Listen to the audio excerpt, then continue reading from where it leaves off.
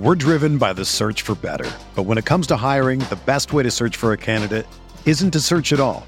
Don't search, match with Indeed. Indeed is your matching and hiring platform with over 350 million global monthly visitors, according to Indeed data, and a matching engine that helps you find quality candidates fast.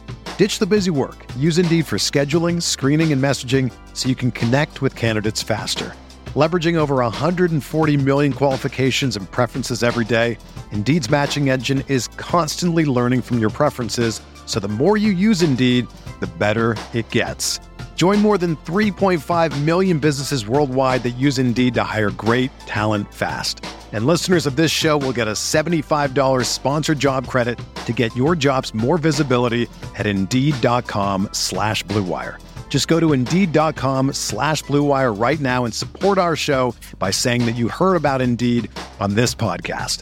That's Indeed.com/Blue Wire. Terms and conditions apply. Need to hire? You need Indeed.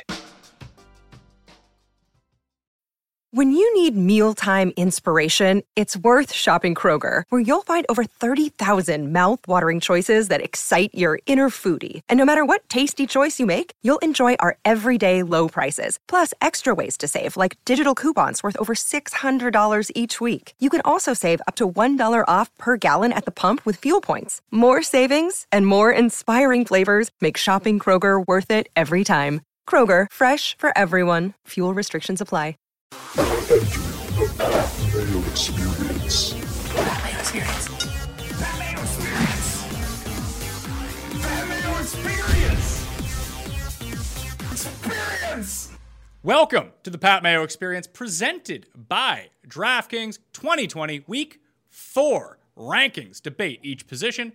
Breakdown, if you want to find the rankings, they are in the description of this video and podcast. And I highly recommend you check back in on the rankings because as we are recording this, we have situations going on, not only just injuries, but now we have players on the Titans testing positive for COVID-19. Not sure if the games are going to happen or not. So we're going to try to delicately walk around this in terms of how the rankings are going to work out this week. But you might get to Sunday and you're absolutely fucked if we don't know. So just pay attention to that. The important show for this week is going to be Friday night's Pat Mayo Experience.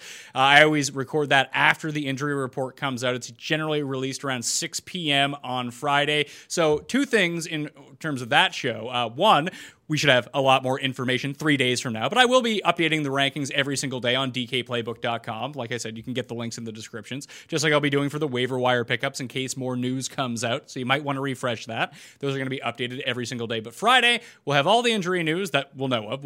We should have some resolution on this Titans-Steelers situation and how that affects everyone else going forward, because the Vikings right now, like all these games have been pulled off sports books. No one knows what's going on. As we speak right now, we don't know what's going on. And just a reminder that if you're watching this and news has come out, we didn't know at the time, so fuck off with the, I can't believe you didn't know.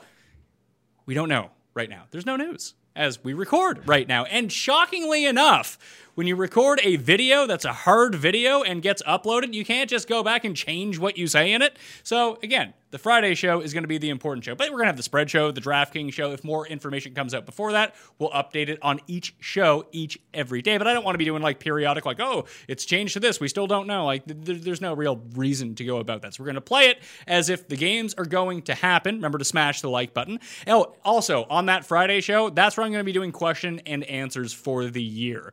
So if you load in your start-sit question, because there's no real reason to ask a start-sit question, especially on Tuesday. Someone's already asked me, do I trade Derrick Henry now in case he has COVID? Like, I don't fucking know. No. If he does, people probably don't want him, but at the same time, like, what are we doing here? Like, just calm down. I mean, I'm not calm, but you should calm down. Just breathe it in, not the COVID, but just breathe in the air, calm yourself down, and everything will be good. I do think Jake Seeley's on the line from The Athletic, by the way. I think the games are going to happen regardless. I really do. I do too. It reminded me of Craig Ferguson. You could just do this and then be like in your area and then edit in the voice afterwards. So you could do that if you want. So nobody has any idea. Once again, not how videos work, but okay. I have Twitter open just in case anything happens while we're recording this, but I'm with you in the fact that I kind of feel similar to the hurricane situation, is that they might worst case push it to Tuesday. I've heard the reports that you have and everybody else has about moving the bye weeks. But now you're talking about 4 teams, 6 teams, 8 teams potentially being involved. If the Minnesota Vikings continue with their nobody has anything, that game seems okay. So now you're down to 1 game, and why not just kind of push it back till Monday or Tuesday? The biggest issue there is the fact that the Titans are going to complain that they're not able to practice on the field. So I'm with you. I do think that they go forward with it, but I wouldn't be shocked. Like, either way, to your point in this entire thing, and I got one. Look, you've got 3 F-bombs. I got one of my 2 your points out of the way. Pretend like all 4 teams are on a bye and have backup plans now.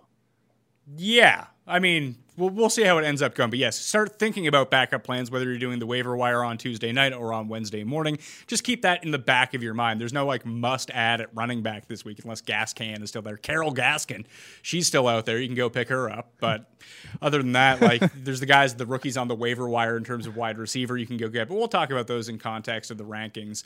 So just straight injuries for the moment until we find out some more news. Like I said, the Friday evening show is when I should have more information on this. I'm guessing they'll have a decision made by then. And in the comment section of that Friday show is where I will be taking the start sit questions for the week. You got any question, you can leave it in there and I'll answer those on Saturday evening. So I feel like that's a way that I'm going to try to engage, just to put them all in one spot. And so people aren't just like hitting me up and DMing me and all this stuff. It's just easier to do it in the comment section of the show. Plus, I'm going to be live 10 a.m. Eastern time with Brad Evans on Sunday, taking all of your questions at the moment, updating you on the very latest information we have. But we're here to talk 2020 rankings for week 4, Jake. So let's talk about running backs. Here are the guys I have likely in for the moment. Phillip Lindsay and Jerick McKinnon likely out. Chris Carson, Raheem Mostert, Colonel Mostert, Justin Jackson, Duke Johnson, Zach Moss, James White, and Cam Akers out. Tariq Cohen, done for the year. Le'Veon Bell, still on the IR.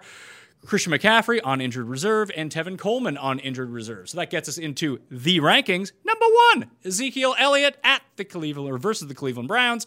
Kamara, Cook, Aaron Jones, Eckler, Miles Sanders, Derrick Henry, Clyde Edwards-Helaire, Mike Davis against the Cardinals, and James Conner against the Titans. Of course, again, we're just moving forward like that game is going on for the moment, and that's how we're going to speak for the context of this show.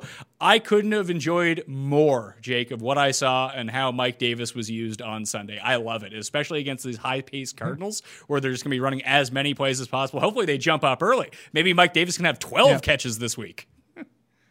Yeah, I definitely could. You're more right than I was. Where'd you have him last week? I forget, like right around 10? Yeah, it was 9 or 10, yeah. And I had him at 15, so kudos to you on that. I think he finished 10, so there you go. Oh. It was surprising.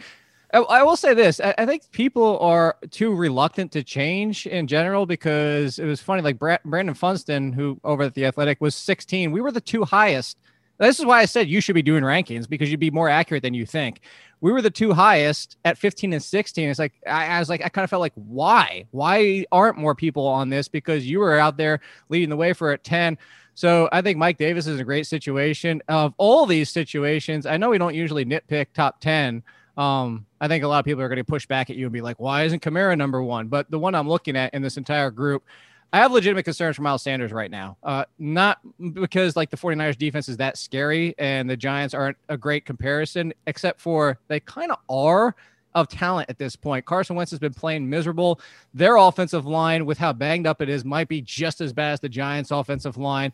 They're losing receivers by the week. I know that kind of points to, well, just lean on Miles Sanders, but that doesn't always work, where I kind of just feel like I would feel better about at least 4 guys behind him. Kenyon Drake against the Panthers, I'd feel better about at this point. And one that you have at 15, we can talk about it in a second later, but at least in this point, I think Sanders is a little high. I just look at the main rankings, and we've been over this a bunch of times, but for anyone out there, like I'm just looking at volume, and I know Sanders is going to play 80% or more of those snaps, which is not reflective of what happened in the Giants' backfield last week. I think the Eagles are still a bit more competent. Yes, they're entirely banged up, but when you see double-digit targets in the passing game, I know that they didn't convert into catches, but he's running like legitimate routes down the field. So I can kind of pencil him regardless of game situation at 20-plus touches, and there's just so few running backs I can do that with. I know Drake on paper seems like the better play, but he's running into sort of the Devin Singletary situation at the moment. Kyler has become the red zone running back, that he's stealing all these touchdowns. Yeah, but he's getting 20 touches. Did he have 20 last week? I feel like he's in that like 15. I think he had like 19. I feel like I feel like his max for the 3 games has been 15 to 20, where Sanders, I feel like right in 20 as a floor and then go up from there. And I think those extra touches are very valuable. Well, I was going to say, if you want to push back, the argument you can make, too, is that Drake is essentially turned into Derrick Henry. And Chase Edmonds is being used in the passing game. So that would be another pushback. But against the Panthers defense, but I mean, let's just talk about your teams then, because, again, we're kind of nitpicking the top 10. I just feel less certain about Sanders. The only way I threw that out there is because somebody might have picked up Mike Davis and might be sitting in a situation where you could conceivably bench Sanders. Not that I would, to your point, but you'd have to be flush with running backs, and the fact that you drafted James Conner and Miles Sanders and then got Mike Davis, and maybe you only have a 2 running back, 2 wide receiver league, which I'm surprised people still playing. Yeah. Eckler is the one who has the biggest chance to move way down on this list to me. Like, if for whatever reason Tyrod comes back and he ends up starting, like, I'd drop him to like 17th. That's certainly fair, but it doesn't sound like Tyrod's coming back at least for one more week. No, but the moment Tyrod comes back, you really need to be cognizant that, I mean, it was just 1 week, but we have the entire sample of Tyrod's career that he doesn't throw to running backs. Herbert loves throwing to running backs, as it turns out. And Keenan Allen. Yeah, those two. And Hunter Henry. Yeah, well, but Keenan Allen is so DeAndre Hopkins and Keenan Allen are 1 and 2 in target percentage for this season. For the season, that includes Keenan Allen playing with Tyrod Taylor in week 1. That's how much Justin Herbert's targeted him the past 2 weeks. He's actually even higher if you just include he's number 1 if you just include the last 2 weeks in target percentage. So that would be the other situation. You would downgrade Keenan Allen and upgrade Mike Williams, because Tyrod Taylor was targeting the same, but was giving more air yards to Mike Williams. So yes, Austin Eckler conceivably, but it sounds like Taylor should be good for 1 more week. Can we get to your team so I can talk about my guy? Get to my team. Who's my team? Your teens my 11 teens. through. Oh, well, hold on. Yeah. You don't dictate the show. Pat dictates. Yeah. That's why I asked. Maybe you should. You got me rattled now. I was taking over as host. I did want to remind everyone out there, FTN Fantasy, FTN Daily, and FTNBets.com. If you go to FTNFantasy.com right now, there's a brand new start-sit tool where you can punch in as many players as you want. It'll just line them up all right next to each other and make your decision very easy for you. Plus, there's the air yards model that's up there right now, plus the offensive line and defensive line. All those tools are free, by the way. If you want the premium package, you can go and get the wide receiver cornerback tools, the optimizer, all the projections for the week, whatever slate you want to play, whether it's season long, whether it's DraftKings, whether you're just looking for player props. Code Mayo gets you a discount on that on the FTN network of 3 sites: FTN Bets, FTN Daily, and FTN Fantasy.com. Go check it out, please, and you use the Mayo. You tell the Mayo sent you, and then you get a discount for doing that. The teens, Jake, for you. Number 11, I have Kenyon Drake. Then James Robinson, David Johnson, Nick Chubb, Josh Jacobs, Kareem Hunt, Rex Burkhead, Jonathan Taylor, Joe Mixon, and Darrell Henderson at home against the New York Giants. And once again, that assumes that Cam Akers is going to miss this game with his ribs problem. So again, if Cam Akers ends up active, I doubt I would keep Darrell Henderson at number 20. He'd probably fall to like number 25. But you want to talk about Josh Jacobs? Talk about him.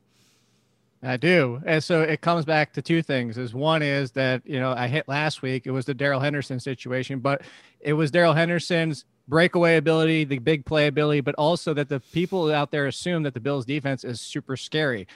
It's not for running backs. It's something I'll bring up. I mentioned it to you last week. I mentioned it in my column last week as Darrell Henderson being the sleeper of the week at running back. They are top 5 in yards after contact and number 1.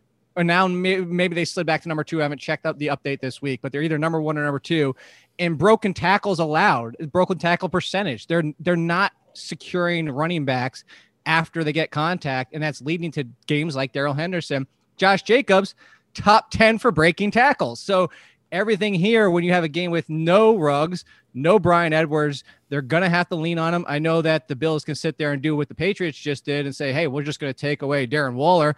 But then, look at what happens when you go after and take Darren Waller. Josh Jacobs just going to run around all day long with more success now that he's healthy against a defense that is very, very susceptible to the run.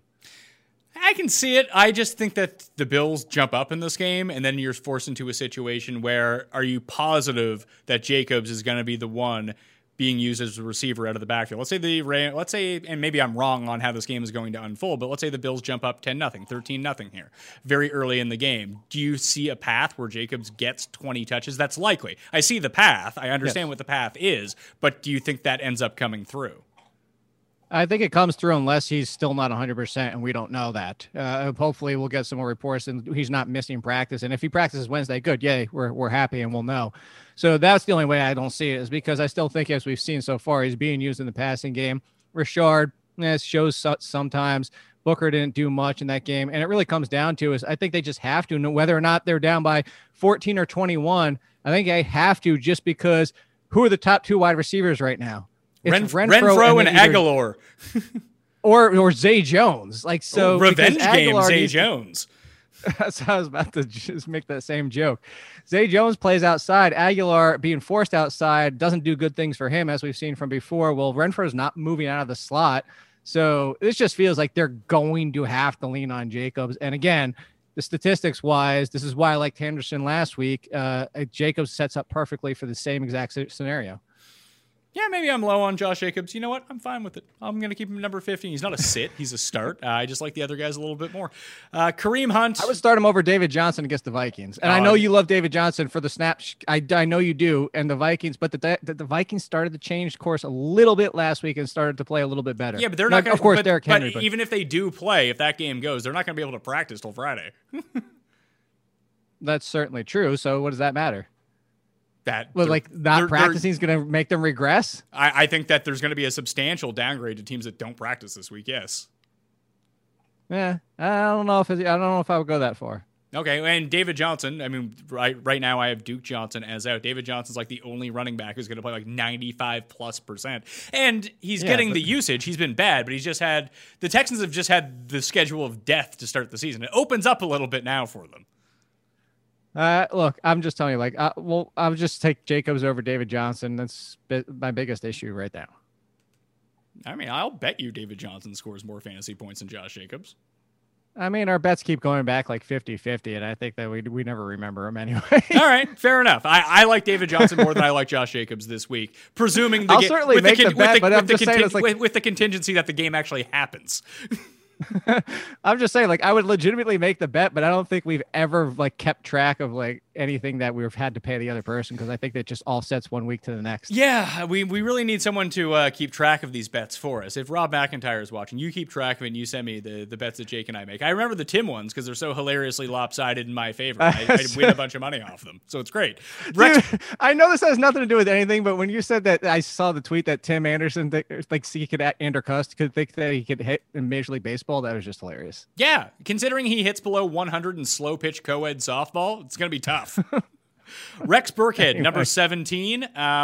If there's no James White again, especially in a game where they're underdogs against the Chiefs, you have to think this is another situation where the Patriots are going to try to run the ball as much as they can to limit the time of possession. For the Chiefs, hopefully there's not big scores against them, get Cam on the move, but it does seem like Burkhead is going to be the one primarily working out of the backfield as a receiver.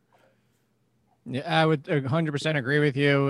He was obviously the big hit on DraftKings last week. If everybody who was at the top had him, I wouldn't expect a similar game, but I would expect similar use if what you just said, if James White is out. That's really what it comes down to. And James White might be, who knows? It's all going to come down to his emotional state. And, that's a sad situation. But if he's out, just put Burkhead in as an RB2, locked in like you have him. The rest of them, like Jonathan Taylor, Joe Mixon, Darrell Henderson, how panicked are we about Joe Mixon if he doesn't play well in this game against the Jags? See, I'm still not going to panic because you got to start panicking soon. We're going to be into week 5, like a quarter of the season's over, and he sucks. But wait. He doesn't suck. He's just the problem right now. You play him every week. See how your team's doing. It's doing fine because he's a low-end RB2. It's not what you paid for.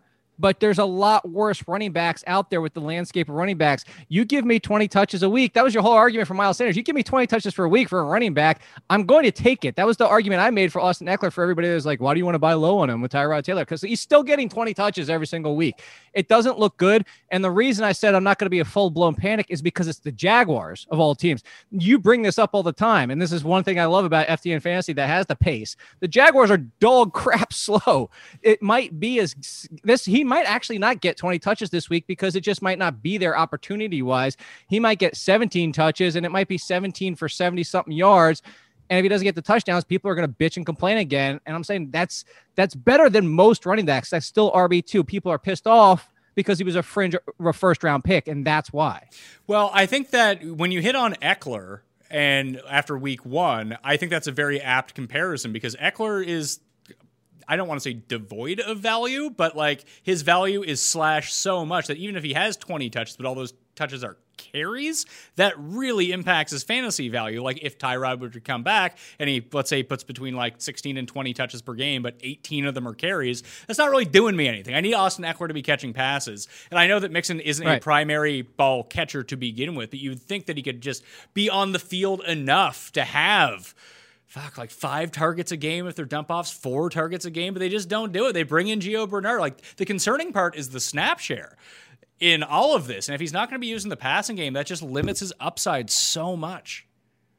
And I completely understand. And I get the concerns. It's just this game, the reason I pushed back is because you said, do we panic after this game? And because of who they're facing, I don't think it's a fair situation to panic if he still gets close to 20 touches because the pace, it really comes down to it.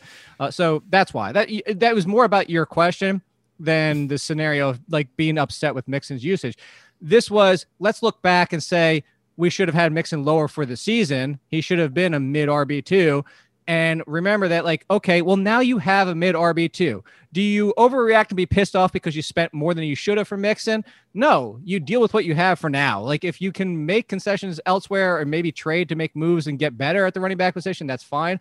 But don't get pissed off and overreactionary because, you know, one of your – is it as bad as missing Barkley at this point? At least you still have an RB2. All that being said, Darrell Henderson against the Giants, I would play over him.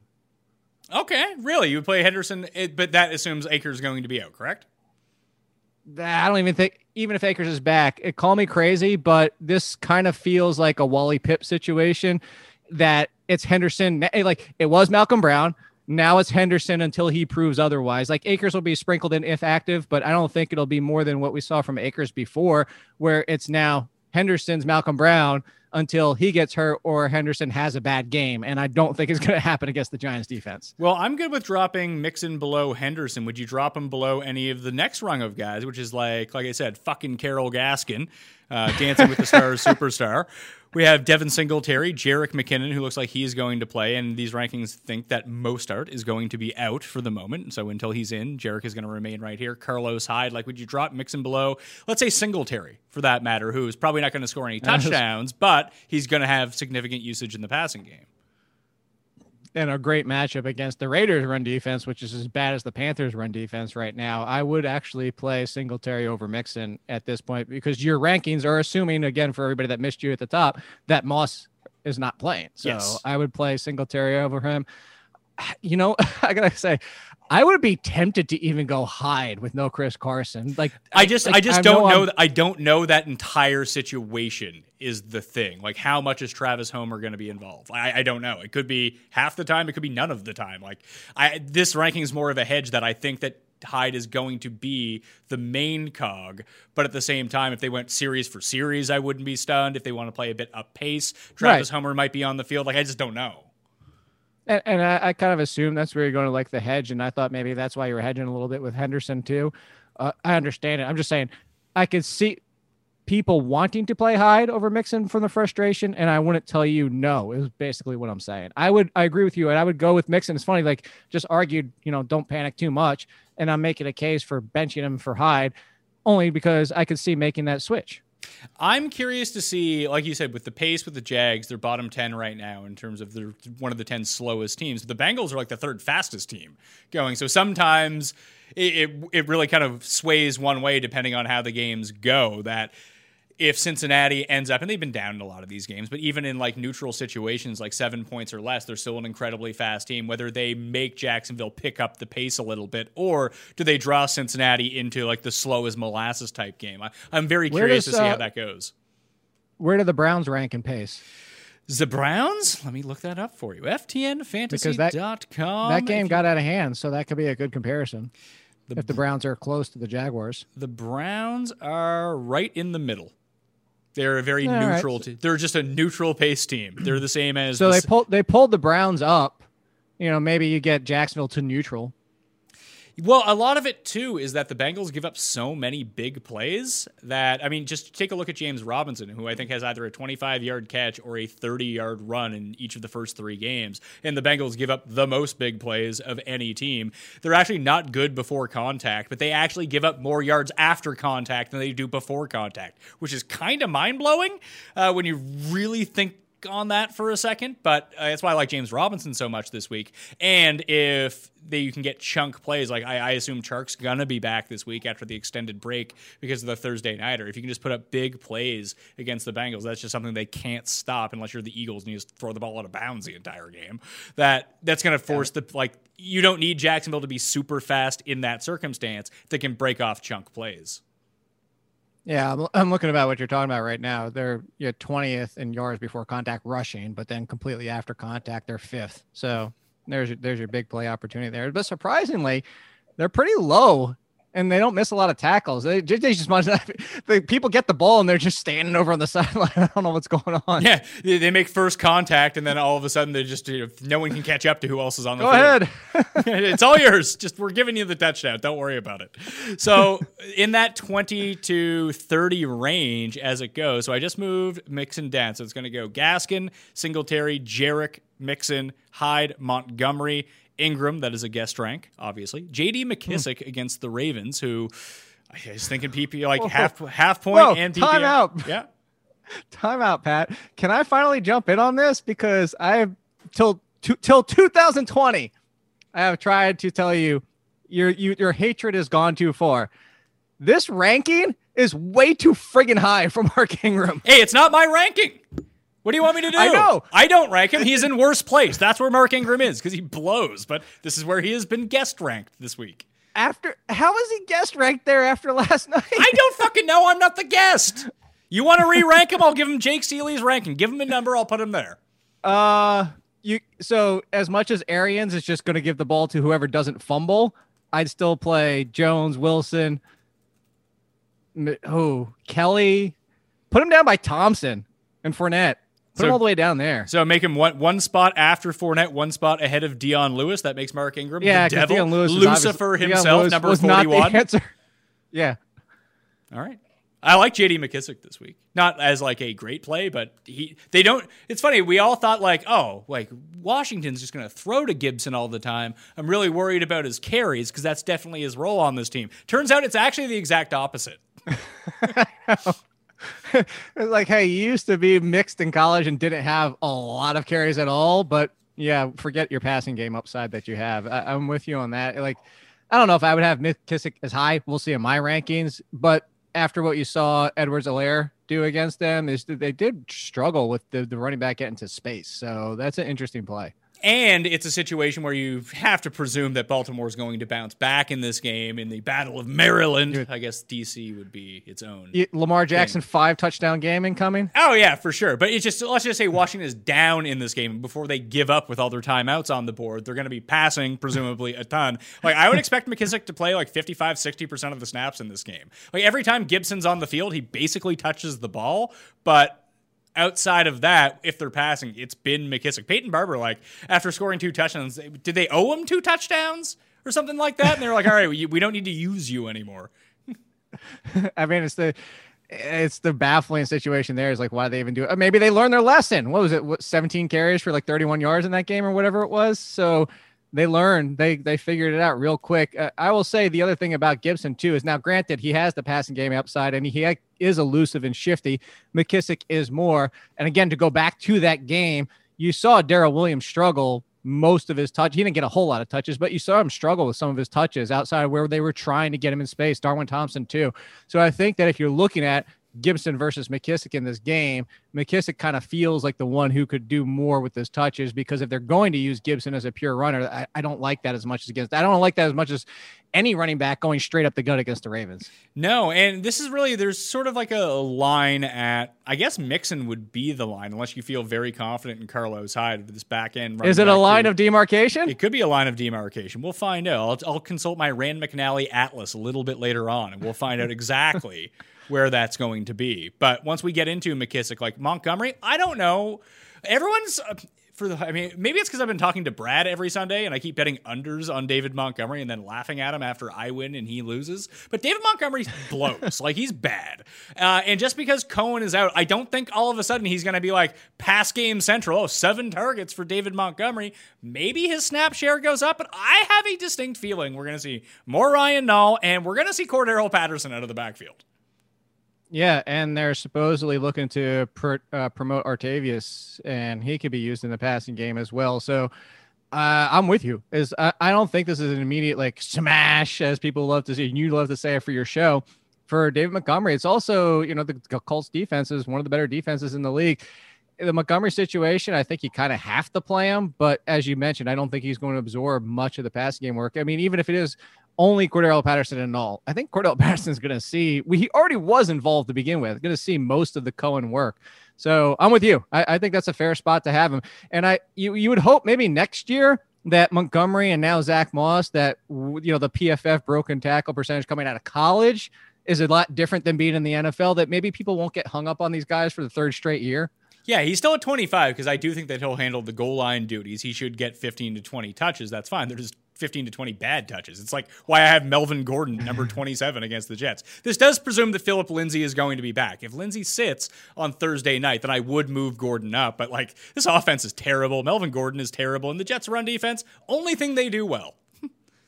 Dude, I am praying and hoping we get a Bortles versus Flacco revenge scenario, and that's both of them. Revenge versus revenge. I just want it to happen.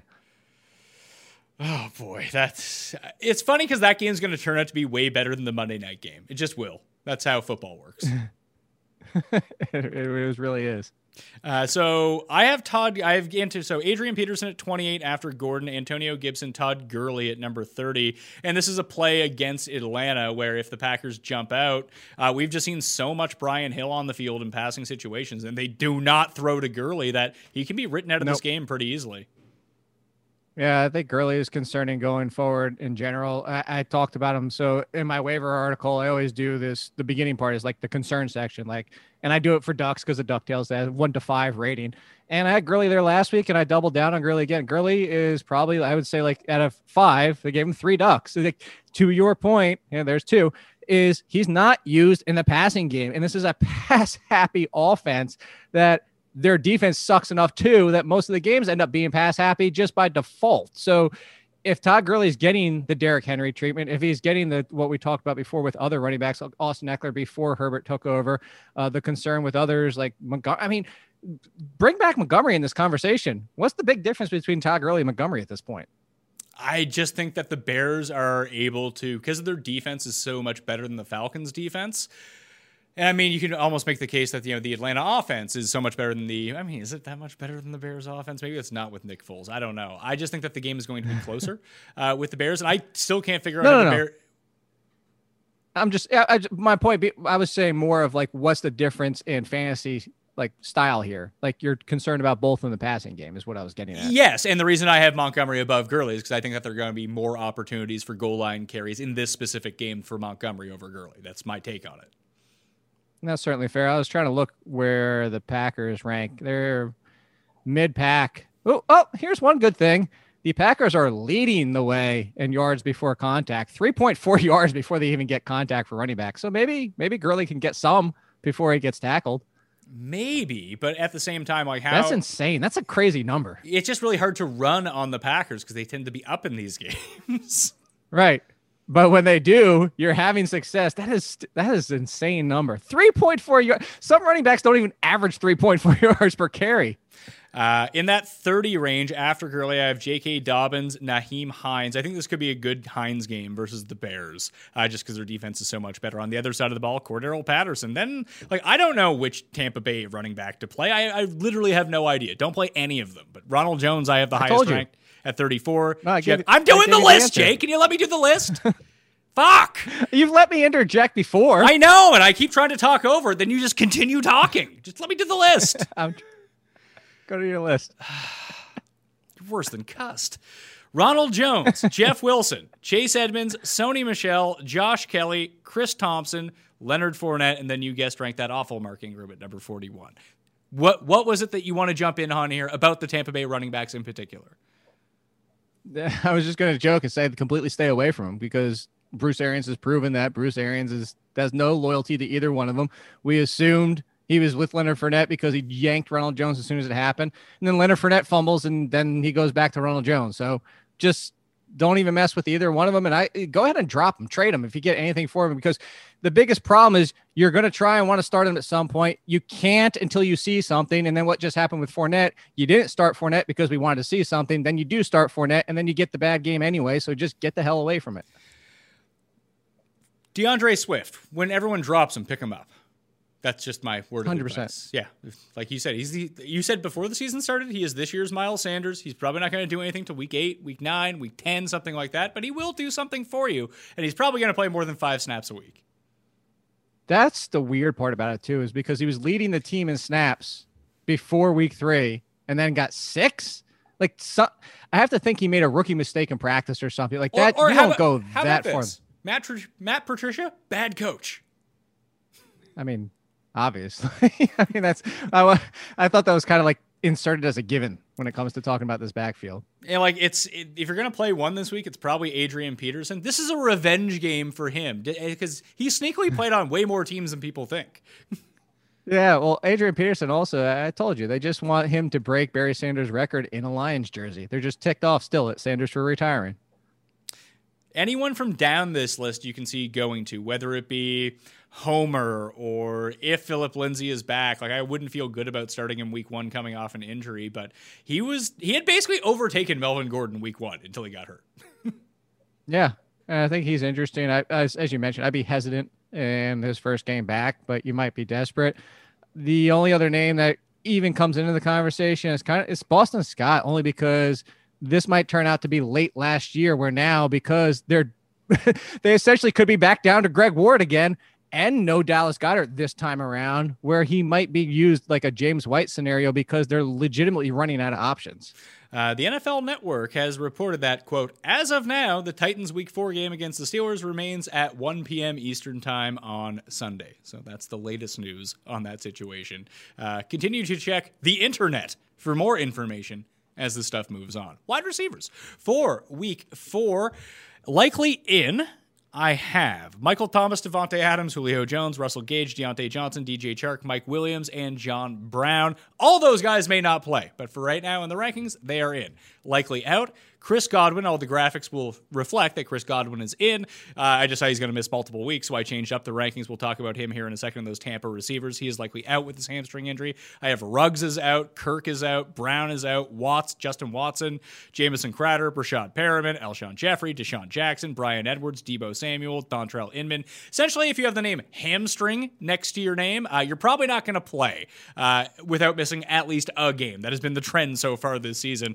Out, Michael Pittman's out like 6 weeks now with this like weird leg thing that happened to him after the game had concluded. He had to go into emergency surgery. Paris Campbell is still out. He's out indefinitely. Reagor's out till December. Sterling Shepard's on IR, as is Mimsy. So he is not playing in the Thursday night game. Number 1, DeAndre Hopkins. Number 2, Allen Robinson, Devontae Adams, Michael Thomas, Calvin Ridley, Keenan Allen, Tyler Lockett, Tyreek Hill, Amari Cooper, and then Robert Woods.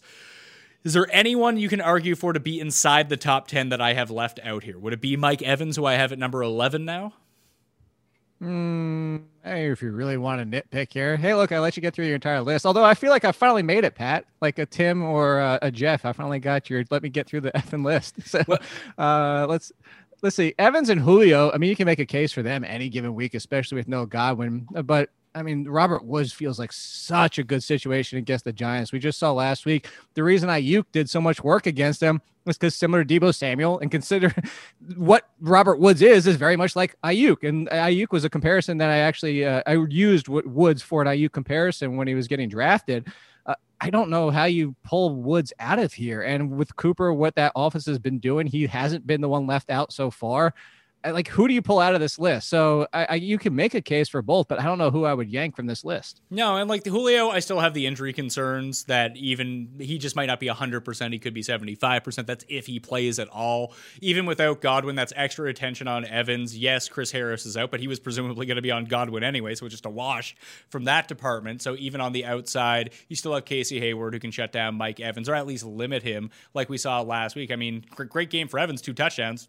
2 catches and 2 yards. That team's just weird.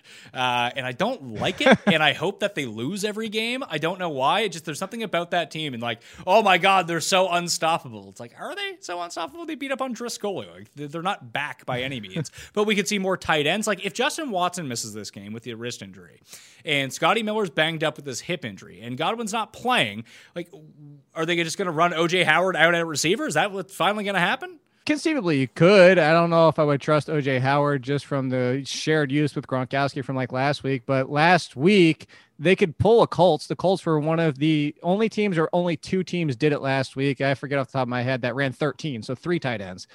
That means you're sending one of them out wide, and you could see that, or they're just 2 inline tight ends with one being in that slot situation. So I can see all 3 of them, including Brate, being out there when you're starting to get this low into the wide receiver depth chart. It sounds like Miller's going to play, but to your point, a banged up Miller, do you just play O.J. Howard? I would just kind of try to stay away, but it's the tight end position. Of the tight ends just this past week that finished as tight end ones, I think it was 5 or 6 of them weren't even like 10% owned because they score a touchdown, and that's all that matters. O.J. Howard basically got that in the receiving game, so I could see making that a desperation play if you need to. Next range of guys, like I mentioned, Mike Evans at number 11 in the wide receiver rankings. Then we're going to go to Julio, Metcalf, Diggs, Juju, Thielen, DJ Moore, Cooper Kupp, Kenny Golladay, Julian Edelman. That will go into DJ Chark, presuming he plays. Tyler Boyd, Will Fuller, Deontay Johnson, presuming he plays. Terry McLaurin, even against the Ravens. Hollywood Brown. It's a good situation for him in this game against Washington with their terrible corners. Jarvis Landry, CeeDee Lamb, Odell, and Marvin Jones. I do have Justin Jefferson at number 31. Do you think this is a pure changing of the tides in Minnesota? They moved him from the slot to the outside. Then, hey, all of a sudden, turns out you don't need BC Johnson on the field at all whatsoever. You can just play your first-round rookie, and maybe he's really good. Yeah, I talked about Jefferson a lot in the waiver column. I don't think he's a must-add first waiver priority. He is a must-add, not first waiver priority, not blow your entire budget, because I think this helps Adam Thielen more than does single-handedly for Jefferson, because I'll draw a parallel to Bryan Edwards. Bryan Edwards facing number 1 corners outside as a rookie, he's just not ready for it, and that's why he's struggling so much. Now he's hurt, but that's a side issue. Justin Jefferson being asked to play outside is out of his realm of comfort. He can do it. I don't know why I said comfort like that. He can do it, but he's going to have to grow into that ability. He didn't run slot as much as Thielen, and actually, I forget who it was. It might have even been a tight end that ran the most for them in the slot last week. So Thielen was outside too, but I say all of that. Jefferson actually also had a good matchup last week and exploited some situations out there. So when you see a situation like this, I think 31's fair-ish. I'd probably have him a little bit lower, because I think it's going to be an inconsistent situation. You kind of have to put him out there to see what happens again in week 2, because now the number 2 job is his, but it could be Deshaun Jackson, Marquise Brown-like, where one week it's what we just saw, one week it's 2 catches for 30 yards, just because he's not quite grown into that ability yet. Yeah, and it depends on, like, if they do push him back to the outside, it's a fantastic matchup for him. If he does go back into the slot, it's a horrible matchup for him. That was the case against Tennessee last week. So now we're looking at Houston. It's almost kind of a similar situation. So if they do keep him on the outside, I do like him a lot. I'm guessing that they will after what they saw last week, but who the fuck knows these guys? What else do we have here? Plus, you have the situation where you just picked him up. You want to play him, right? Yeah, and that's the fun part about it. Like I said, I personally would go Parker, especially in the Seahawks, with everybody who faces the Seahawks, similar to everybody who faces the Cowboys. They put up so many points and give up so many points. I know that with Adams back, you probably don't feel as good, but I still think that Lazard proved he is the number 2. That's probably as far as I might go, because Brandon Cooks, he just doesn't look like he's even 100% to what he used to be. And I know concussions doesn't necessarily evolve your body, but he doesn't look like the receiver from 2 or 3 years ago. And then you get into Golden Tate, and I know I'm doing your list, sorry, but that's as far as I would go is basically what I'm saying. I like him definitely in front of everybody else just for his upside alone. I actually really like Golden Tate this week. I like him on DraftKings too. Like I don't have the utmost confidence in him, but it goes Jefferson, Gallup, Parker, Lazard, Cooks, Tate, Greg Ward, Preston Williams, Russell Gage, Hunter Renfrow, and then Keelan Cole at number 41. Like with Tate, you have to kind of think it's almost like a situation like Renfrow where he's not thrust into the only guy that's around, but at the same time, like Renfrow might be the number one on this team. If the Bills decide to take out Waller, it's just going to be Renfrow walking around. It's like, okay. When we were looking at Tate, Ramsey's been good. Like shutting down Diggs is hard. Shutting down Slayton going to be difficult, but at the same time, not as big of a challenge. Like I think the interior is where you really want to go against the Rams, and that's going to be Golden Tate and Evan Ingram. Well, and to the game that we just saw, what did we see with the Rams and the Bills? It's not only the rushing upside facing both these teams, but the Woods was a lot of underneath. Actually, I wrote that up in the column too. I think it was close to 170, 180 combined yards for Woods and Kupp after the catch. And on the flip side of that too, if you saw what the Bills did against the Rams, it was like a lot of Beasley, a lot of work underneath, even Gabriel Davis, who plays outside similar in the John Brown role underneath. So both of these teams to what we're talking about here, I don't mind the Golden Tate call at all, because as where did you have, I know you must have him lower. Where do you have Darius Slayton? I have Slayton really low, 61. I just don't, I don't want to start anyone against Ramsey that isn't like an elite receiver. Yeah. I didn't think he would be even that low, but I'm not going to argue too much against it, because I think to what you're saying is he gets taken away and this is a Tate situation, and Renfrow isn't in a similar situation, that he's set up nicely to do a lot of work underneath. And for this conceivable future, running backs and underneath receivers against the Rams and Bills are what you want to look for. So this 41-50 got like N'Keal Harry. I would like to know which Denver receiver I should play against the Jets, because you want to play a receiver against the Jets. Do you want to take KJ Hamler, who's a burner? I have him at 47. Is this? We just saw all of the rookie receivers break out. Is it finally time for Jerry Jeudy? It might be. So I'm going to go back to my waiver column again. So I'm terrified of what the Broncos are doing with Hamler. So Hamler, in case people don't know, is Beasley size. You don't want Hamler playing outside, not because he's not like Christian Kirk and Sterling Shepard are two guys I referenced as better in the slot, but can play outside. KJ Hamler might succeed on a few snaps outside. The dude's 5'8". The slot usage last week, here's the percentage. Jeudy, 82% in the slot. Tim Patrick, 23%. Hamler, 5.7% of his snaps were in the slot. What the hell are the Broncos doing? I do not want Hamler at all if he's not going to see slot work.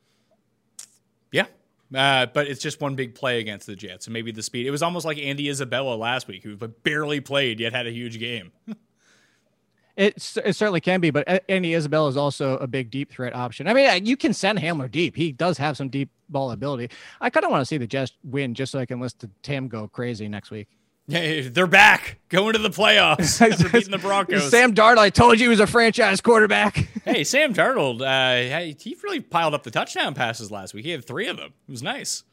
Yeah, I know. Everybody's back on him. It's just like it's so baffling to me how the industry wants to make every excuse possible. And I'm not talking about just him. The industry wants to make every excuse there is for Sam Darnold. And Lamar Jackson has one bad game, and it's, this is why he was never going to be a good passer. Like, I almost cursed again. Wow. That's the most ludicrous thing I've seen this week. Yeah, I really, really wonder why that is. I have T. Higgins at number 45 against the Jags. It looks like he's past just in terms of talent, it looks like he's past AJ Green, who does look kind of dusty at this point. But just whenever they were in a pinch on third downs, like that's where they were going. T. Higgins, a lot bigger than I thought he was.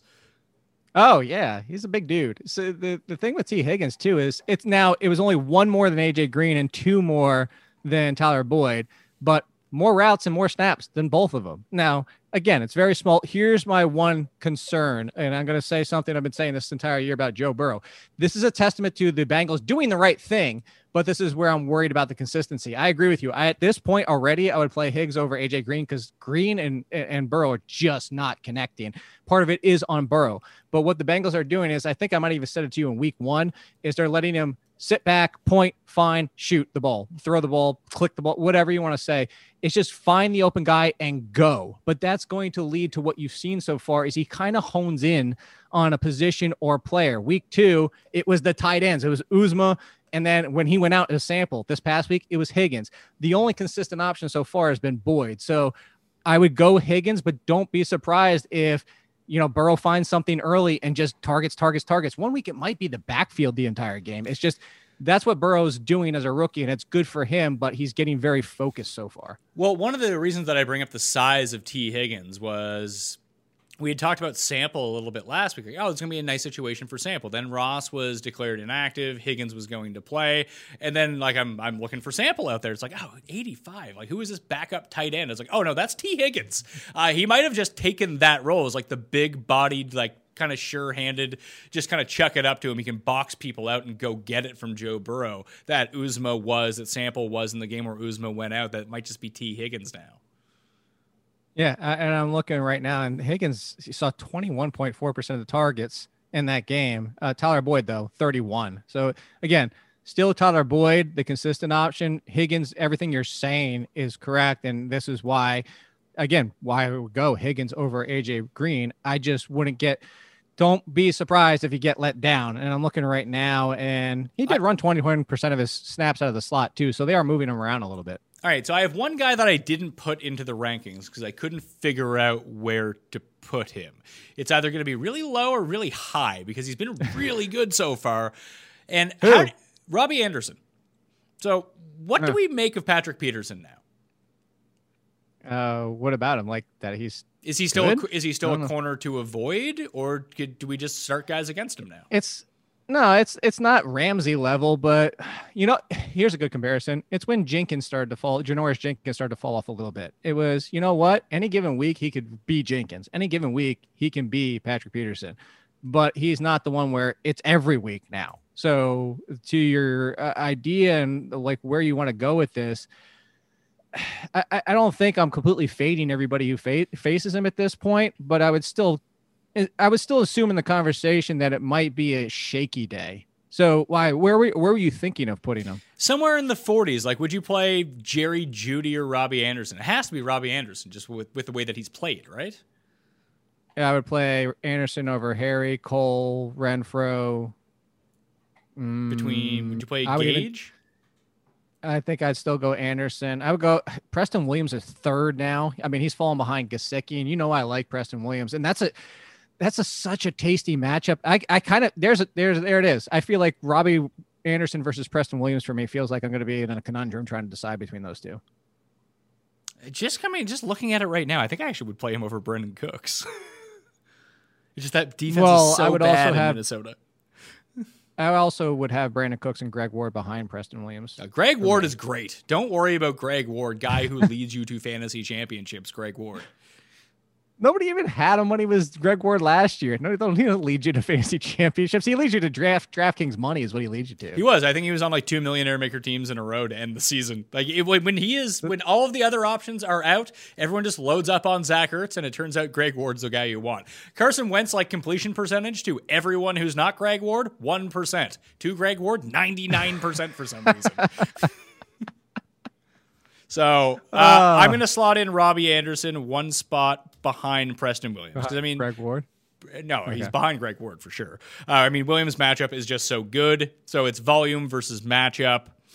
I'll go with a good matchup with Preston Williams. Maybe this is the week that he gets it back going. I do have breaking news as I am scanning the Twitter machine right now. As it turns out, I am too. What do you see? We're not getting Blake Bortles on Thursday evening. We're not even getting Driscoll. We're getting Brett Rippon. Does that do anything? Does that do anything to change Hamler? Does that do anything to change Jeudy? He played towards the end of the game last week.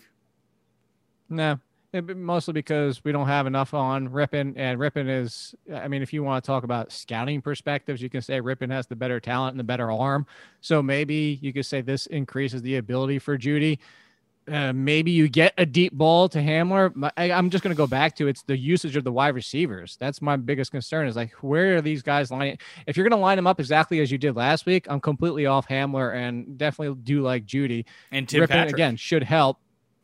Yeah, and Tim Patrick. Tim Patrick can be intriguing as a dart throw. I don't think you need to be there yet in seasonal, but Rippon so much doesn't move the needle as it much does give you some more deep ball ability. I saw people coming at you about like Patrick Mahomes not being the number one quarterback in your rankings last week. I thought it was really strange. But as people know, I do my rankings based on the order that I would play them. If you have one of these, now it's 8. Hey, we had that Minshew. You talked people into Minshew, and I said I wasn't there yet. Call him a must start every week. But I'm back in it because he's a top 10 guy for me. But I think there's the 8 quarterbacks. And I'll reiterate the 8 quarterbacks from last week that I do think you play every week. Lamar, Kyler, Russell Wilson, Mahomes, Dak, Josh Allen, Deshaun Watson, and Aaron Rodgers. Those are the 8 that you're going to play. I have Minshew at number 9. I have Cam at number 10 this week. Yeah. So what you're referencing was I got a lot of questions last week. Do I bench Patrick Mahomes for blank? And it was who is benching Patrick Mahomes ever? I don't get that. So, I know that you've always said, like, what's the point of drafting Patrick Mahomes if you're going to yes. bench him? But, like, no, the question. Like, what people are thinking about doing? This is insane way of thinking. Like, not everyone has a good game every week. That doesn't happen. People are going to have bad games. Lamar, just have a bad game. What, are you going to fucking drop him? No, give your head a shake. No, this goes back to what did I tell you in week 1 is the people that were considering benching options. And what it was my response. I even dropped the F-bomb. I said, then why did you effing draft him? Like, if you drafted somebody in the first 3 or 4 rounds, then why did you do it? On top of it, why did you spend a second rounder likely on Patrick Mahomes or a very big part of your auction budget to bench him ever? But yes, people were asking this. Like, again, we assume, I don't want to say I don't want to speak for you, but like, because we do this so often and because a lot of the people we do speak to are active and very experienced owners in their fantasy leagues, there still are a significant percentage of people who are casual players. I had somebody that I do other side work with that texted me and said, I picked up Minshew. Should I play him over Mahomes? And I said, absolutely not. And I'm the Minshew guy who went down with that ship last week. People are asking these questions because they see matchups and overreact every single year. And that was my question. It was like, then why did you draft Mahomes? Stupid. I had Patrick Mahomes at number 3. The guy that was pushing back would tag like 7 or 8 people in the industry and was trying to troll and be like, why was consensus for Mahomes at 6, you morons? And I was just like, you're just trying to troll everybody. But that was the Patrick Mahomes conversation, how it came about. It was actually kind of 2 separate issues. So you have those. I have those 8 guys. They're must starts. Then you can start picking holes and everything else. I do think that the pace goes up in that. Can I ask you about one? I mean, we haven't passed 10 yet, so. No, that's what I want to ask one of them why they're not in. Like, why wouldn't you put Matt Ryan there yet? Was it because of his game last week? Is it the Julio Jones factor? I worry that it's funny because I kind of had this epiphany while I was watching the game, and maybe it's a bit different because their kicker's hurt, that they might just start going for it all the time and not settling for field goals, that whether Julio does or does not do things in terms of stats, him being on the field is essential to that offense. Like, if he doesn't play their offense, well, they can still gain yardage, and Ridley can put up his numbers. Just having Julio out there makes them so much better. It's kind of weird. I mean, it shouldn't be weird because he's so good, but like just his presence makes the defense shift over to him. It makes them do stupid things. So I'm going to do a comparison and then ask you a follow-up question. So 100%, you're correct. The Julio Jones factor, similar to why I should have pulled off Minshew a little bit. When you pull off Chark and you start leading your passing game through Chris Conley, look what the hell happens when you have that kind of talent disparity. It sabotaged the entire passing game, especially, again, when you're letting Conley lead the way. So I guess my follow-up question to you would be, do you think Matt Ryan, because like I'm looking at it and I see Aaron Rodgers and I'm like, what's the big difference between Matt Ryan and Aaron Rodgers if Julio is out there? So that was kind of where I was leading towards. Well, I guess the thing would be that regardless of Adams or Julio playing, let's say they both play, I doubt they're going to be at 100%. And then I'm just going to try to bank on the fact that I can see Rodgers continuing to put up big numbers with or without Devontae Adams, at least in this circumstance. And just something about the Falcons scares me. It's not just the 2 late collapses that it feels like we're in for the worst. The worst is still yet to come with them, where they just come out flat, get beat down, and Dan Quinn gets fired. I'm just worried Okay. about that. No, that's certainly fair. That's why I wanted to ask. But I have Matt Ryan at number 11. It's like, you want to play Matt Ryan. I still think he's a fine play. Then I go Burrow, Fitzpatrick, Roethlisberger, assuming he plays.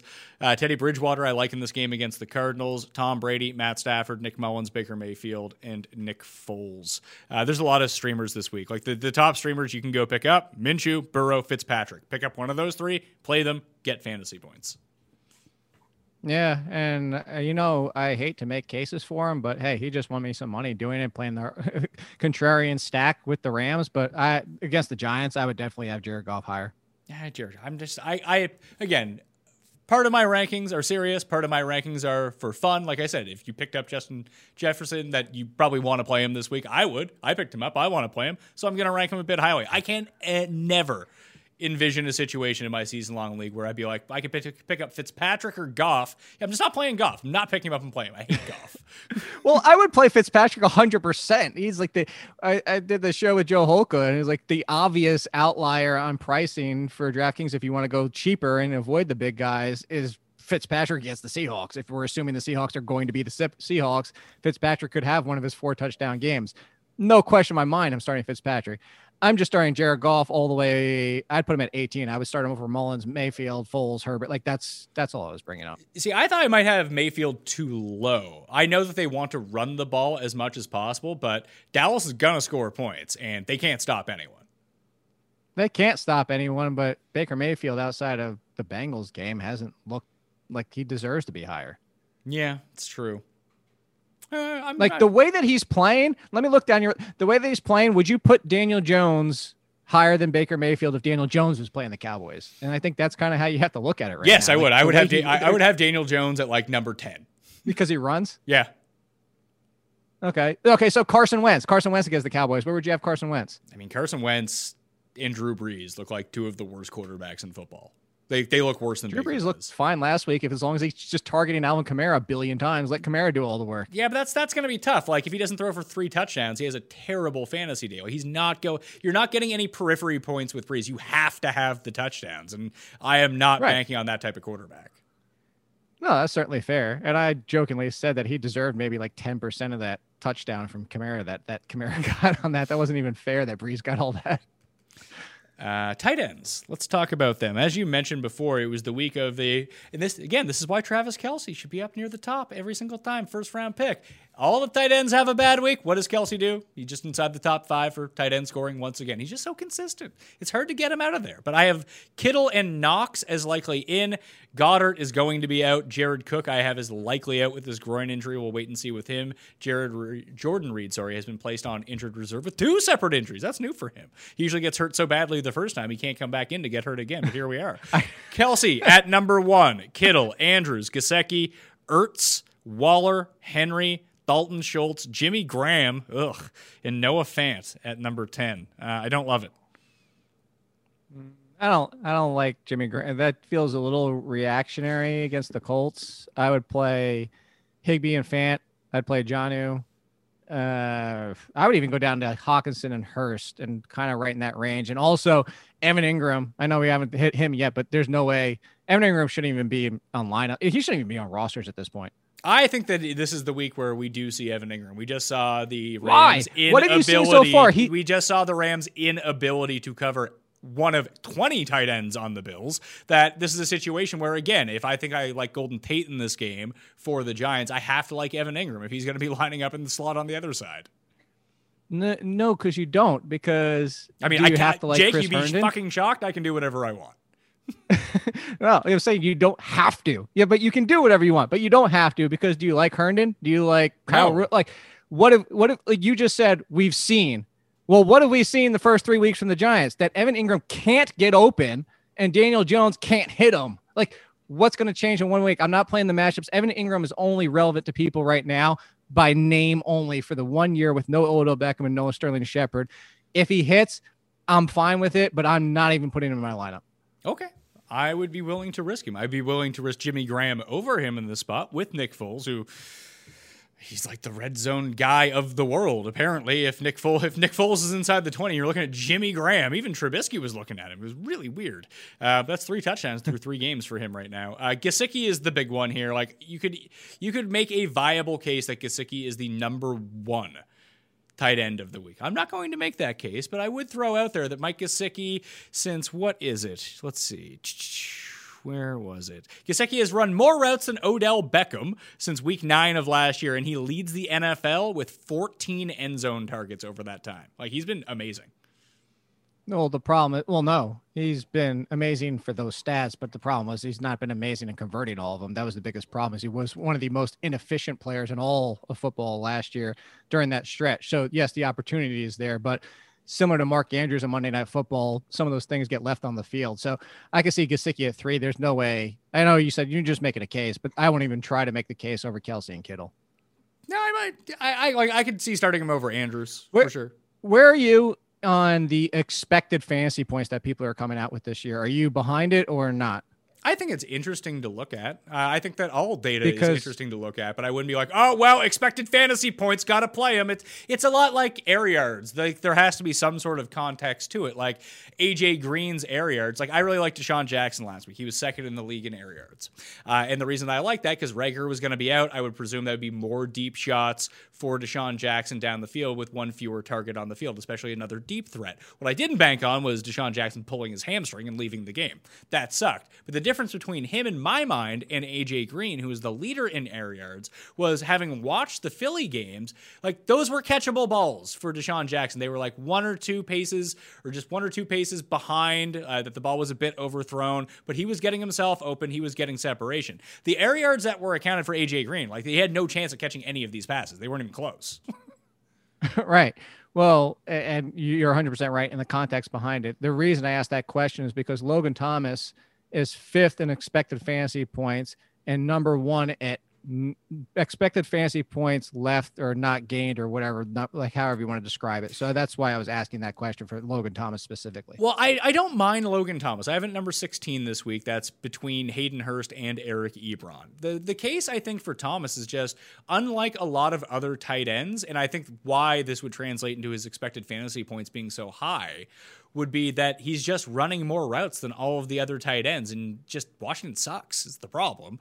And if you're just going to put up 3 for 37 every game on 7 targets, like, we can look at market share and be like, oh man, his market share is really high. Like, I'm looking at right now, his weighted average. So the Whopper stat is actually one that I do like. I think it's relatively predictive in trying to find big games, not consistency, but big games that could potentially happen. Basically, if you go to ftndaily.com and use the air yards tool, you'll find WOPR. So what WOPR is the weighted average that incorporates a player's team of targets and their share of air yards. And when you look at Logan Thomas right now, his Whopper, 58%. So McLaurin's a bit higher, and then it's him. And then it's like no one else on that team. That would be the reason why. Plus, you're getting him into these game scripts where you would presume that Washington would always be passing, but they're just not. They're not good. Okay. Sorry, I was feeding Barkley to keep her occupied. That's fair. I get the case for him, and I get the statistical case. I just don't necessarily think that the logic behind it is going to make it. It's going to happen in week 8, and he's going to have a huge game, and then you're going to get the Barry Horowitz out there. So I told you, play Logan Thomas every week. Come on, man. Well, and that's why I wanted to bring it up, because a lot of people are talking up Logan Thomas this week and against the Ravens and everything you said with the game script and all that type of stuff. And my question was going to be with Hawkinson, the fact that his basically target share didn't move without Golladay and didn't move when Golladay came back. He's going to get the same every single week. It was that somewhere where you would go, I'm going to go for the upside of Hawkinson or for Thomas, because at some point he's going to hit, to what you're saying. He's due, Pat. He's due. Yeah, he's statistically due. That is the nice way of saying these sorts of things. Let's do some defenses before we get out of here. I'm going to reassess the defenses later in the week. For whatever reason, the stats that I generally look at have not updated from last week as of yet, and I think those are crucially and critically important when looking at defenses. My poor Falcons, Jake, they had everything going for them, and then Foles came in. If they just kept with Trubisky, it could have been the highest scoring defense of the week. They were leading all defenses in fantasy points before Trubisky got pulled. It's funny is there's apparently a lot of people that watch us that are part of the Athletic subscription too, because I got a lot of people in the comments are like, so are you going to move Atlanta higher because of what Pat's saying? And I didn't move him as high as you did, but nobody saw the Foles switch happening. That's why I dropped Anthony Miller in the league. I would have never dropped him if I knew they were going to make the switch to Nick Foles. You know what? Anthony Miller, just based on the amount of routes run when Foles was in the game, he was barely on the field. I know he caught the touchdown, but he wasn't really doing much. No, but he's getting a lot of looks when he is out there. So I'm not that concerned. I know people are talking up Darnell Mooney, but between the two, it's Foles likes Miller so far. So I would stick with Miller. I wouldn't drop him, put it that way. And I wish I didn't. Yeah, you probably don't need to drop him. I wouldn't be going out of my way just to play him for the sake of brand new quarterback, Anthony Miller's going to be great. Maybe he will be, but I would like to see him run more routes and be on the field more often. Defenses, I got the Ravens at number 1 against Washington. I got the Rams at number 2. No one owns the Rams, by the way. I didn't expect to see that. So they are the defense you go and target to go pick up on your waiver wire. Spend some cash on it, too. They'll be good this week. Steelers, Jets, and Broncos. These teams are horrible. And when you have horrible teams with horrible quarterbacks and horrible offensive lines, on a short week, just fire up the defenses and pray to God stupid things happen. Rippon doesn't go off. Yeah, I mean, maybe Rippon will go off, but maybe he throws 8 picks. I don't know. I don't know what's going on in this game, but bad teams, short week, special teams touchdowns. These are poorly coached teams. These are injured teams. I just like the Thursday defenses sometimes when you get bad teams playing each other. Okay. And it's a tough week for defense after that. I have the Bears, the Packers, the Colts, the Bills, the Bucks. All the teams with good game scripts don't necessarily have the best pressure rates, or they're playing against teams that have really good offensive lines. That it's really hard to decipher. I'm surprised you don't even have the 49ers in the top 16. Do I not? I guess I don't. Maybe I've overlooked them. I don't love the 49ers this week is the problem. But against the Eagles, there's the same issues as the Giants. I mean, you just love Greg Ward so much. You didn't even look. Yeah, maybe that's the case. I guess the problem would be, the offensive line is banged up, but it's how many sacks did Wentz end up taking last week? I don't feel like it was all that many. Maybe it was a lot, and I just didn't notice. Can we find? I mean, he was playing the Bengals too. He was, but it's not like sacks. that the 49ers defensive line is running at full strength right now. So they have 3 sacks, 6 tackles for a loss, and 5 QB hits. So even the Bengals got after him. All right, so maybe the 49ers should be inside the top 10. That's a good call. Thank you for bringing that to my attention. Packers against the Falcons or 49ers against the Giants? I'm going to go 49 against the Eagles, 49ers against the Eagles. All right, that's where I'll slot them in. I'll slot them in at number 5. 49ers at the Eagles, or it's at home against the Eagles, right? Yes, Sunday Night Football. So I'm still going to use the Bears over them because... Good God, can we flex that out? Yeah. We put in Jets Broncos. We'll all be good. The Bears defense has been really good so far. Shockingly enough, I thought they would have regressed a little bit, just somewhere in between where they were last year and where they were 2 years ago, but it looks like they're closer to 2 years ago, just not with all of the turnover luck in the world. But now they're playing Phillip Rivers in a game where he might have to throw 35 times, so sign me up for that. And T.Y. Hilton's on the same page as A.J. Green, as neither of them look that good right now. He's down to Zach Pascal, who plays a lot of slot, similar to Paris Campbell. So who do they go to after that? And, I mean, do they run a ton of 12 with Mo Alley Cox and Jack Doyle? Or in some 13, as I mentioned earlier, this team, this is starting to lose pieces. The ideal scenario for them would obviously just to be leaning on Jonathan Taylor, but you bring up why the defense against them would be an intriguing play. All right, Jake Seeley, your rankings come out midnight Tuesday at theathletic.com. Once again, with all of these COVID cases with the Tennessee Titans, whether those games are going to be rescheduled or not, the Friday update show will be the real hammer down on once we have all of the information. I'll be doing a Q&A in the comment section of that if you just put your question in there, I'll answer it by Saturday evening. For this show, just smash the like for it. Share it around. Check out the rankings on DK Playbook, and you can find them in the description of this video and podcast. Rate the podcast 5 stars as well. Tell some friends about it.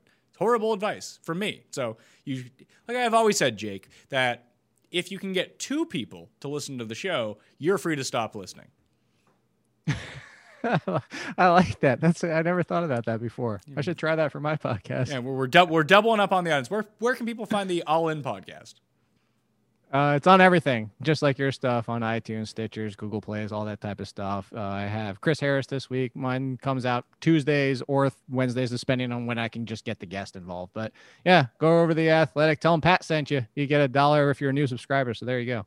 Hey, there we go. $1 for a new subscriber to get all Jake's stuff. And he actually answers your questions in the comment section. He has to. He's obligated to. 1,200 comments last week in the rankings column. Yeah, I would have quit by now, but that's me.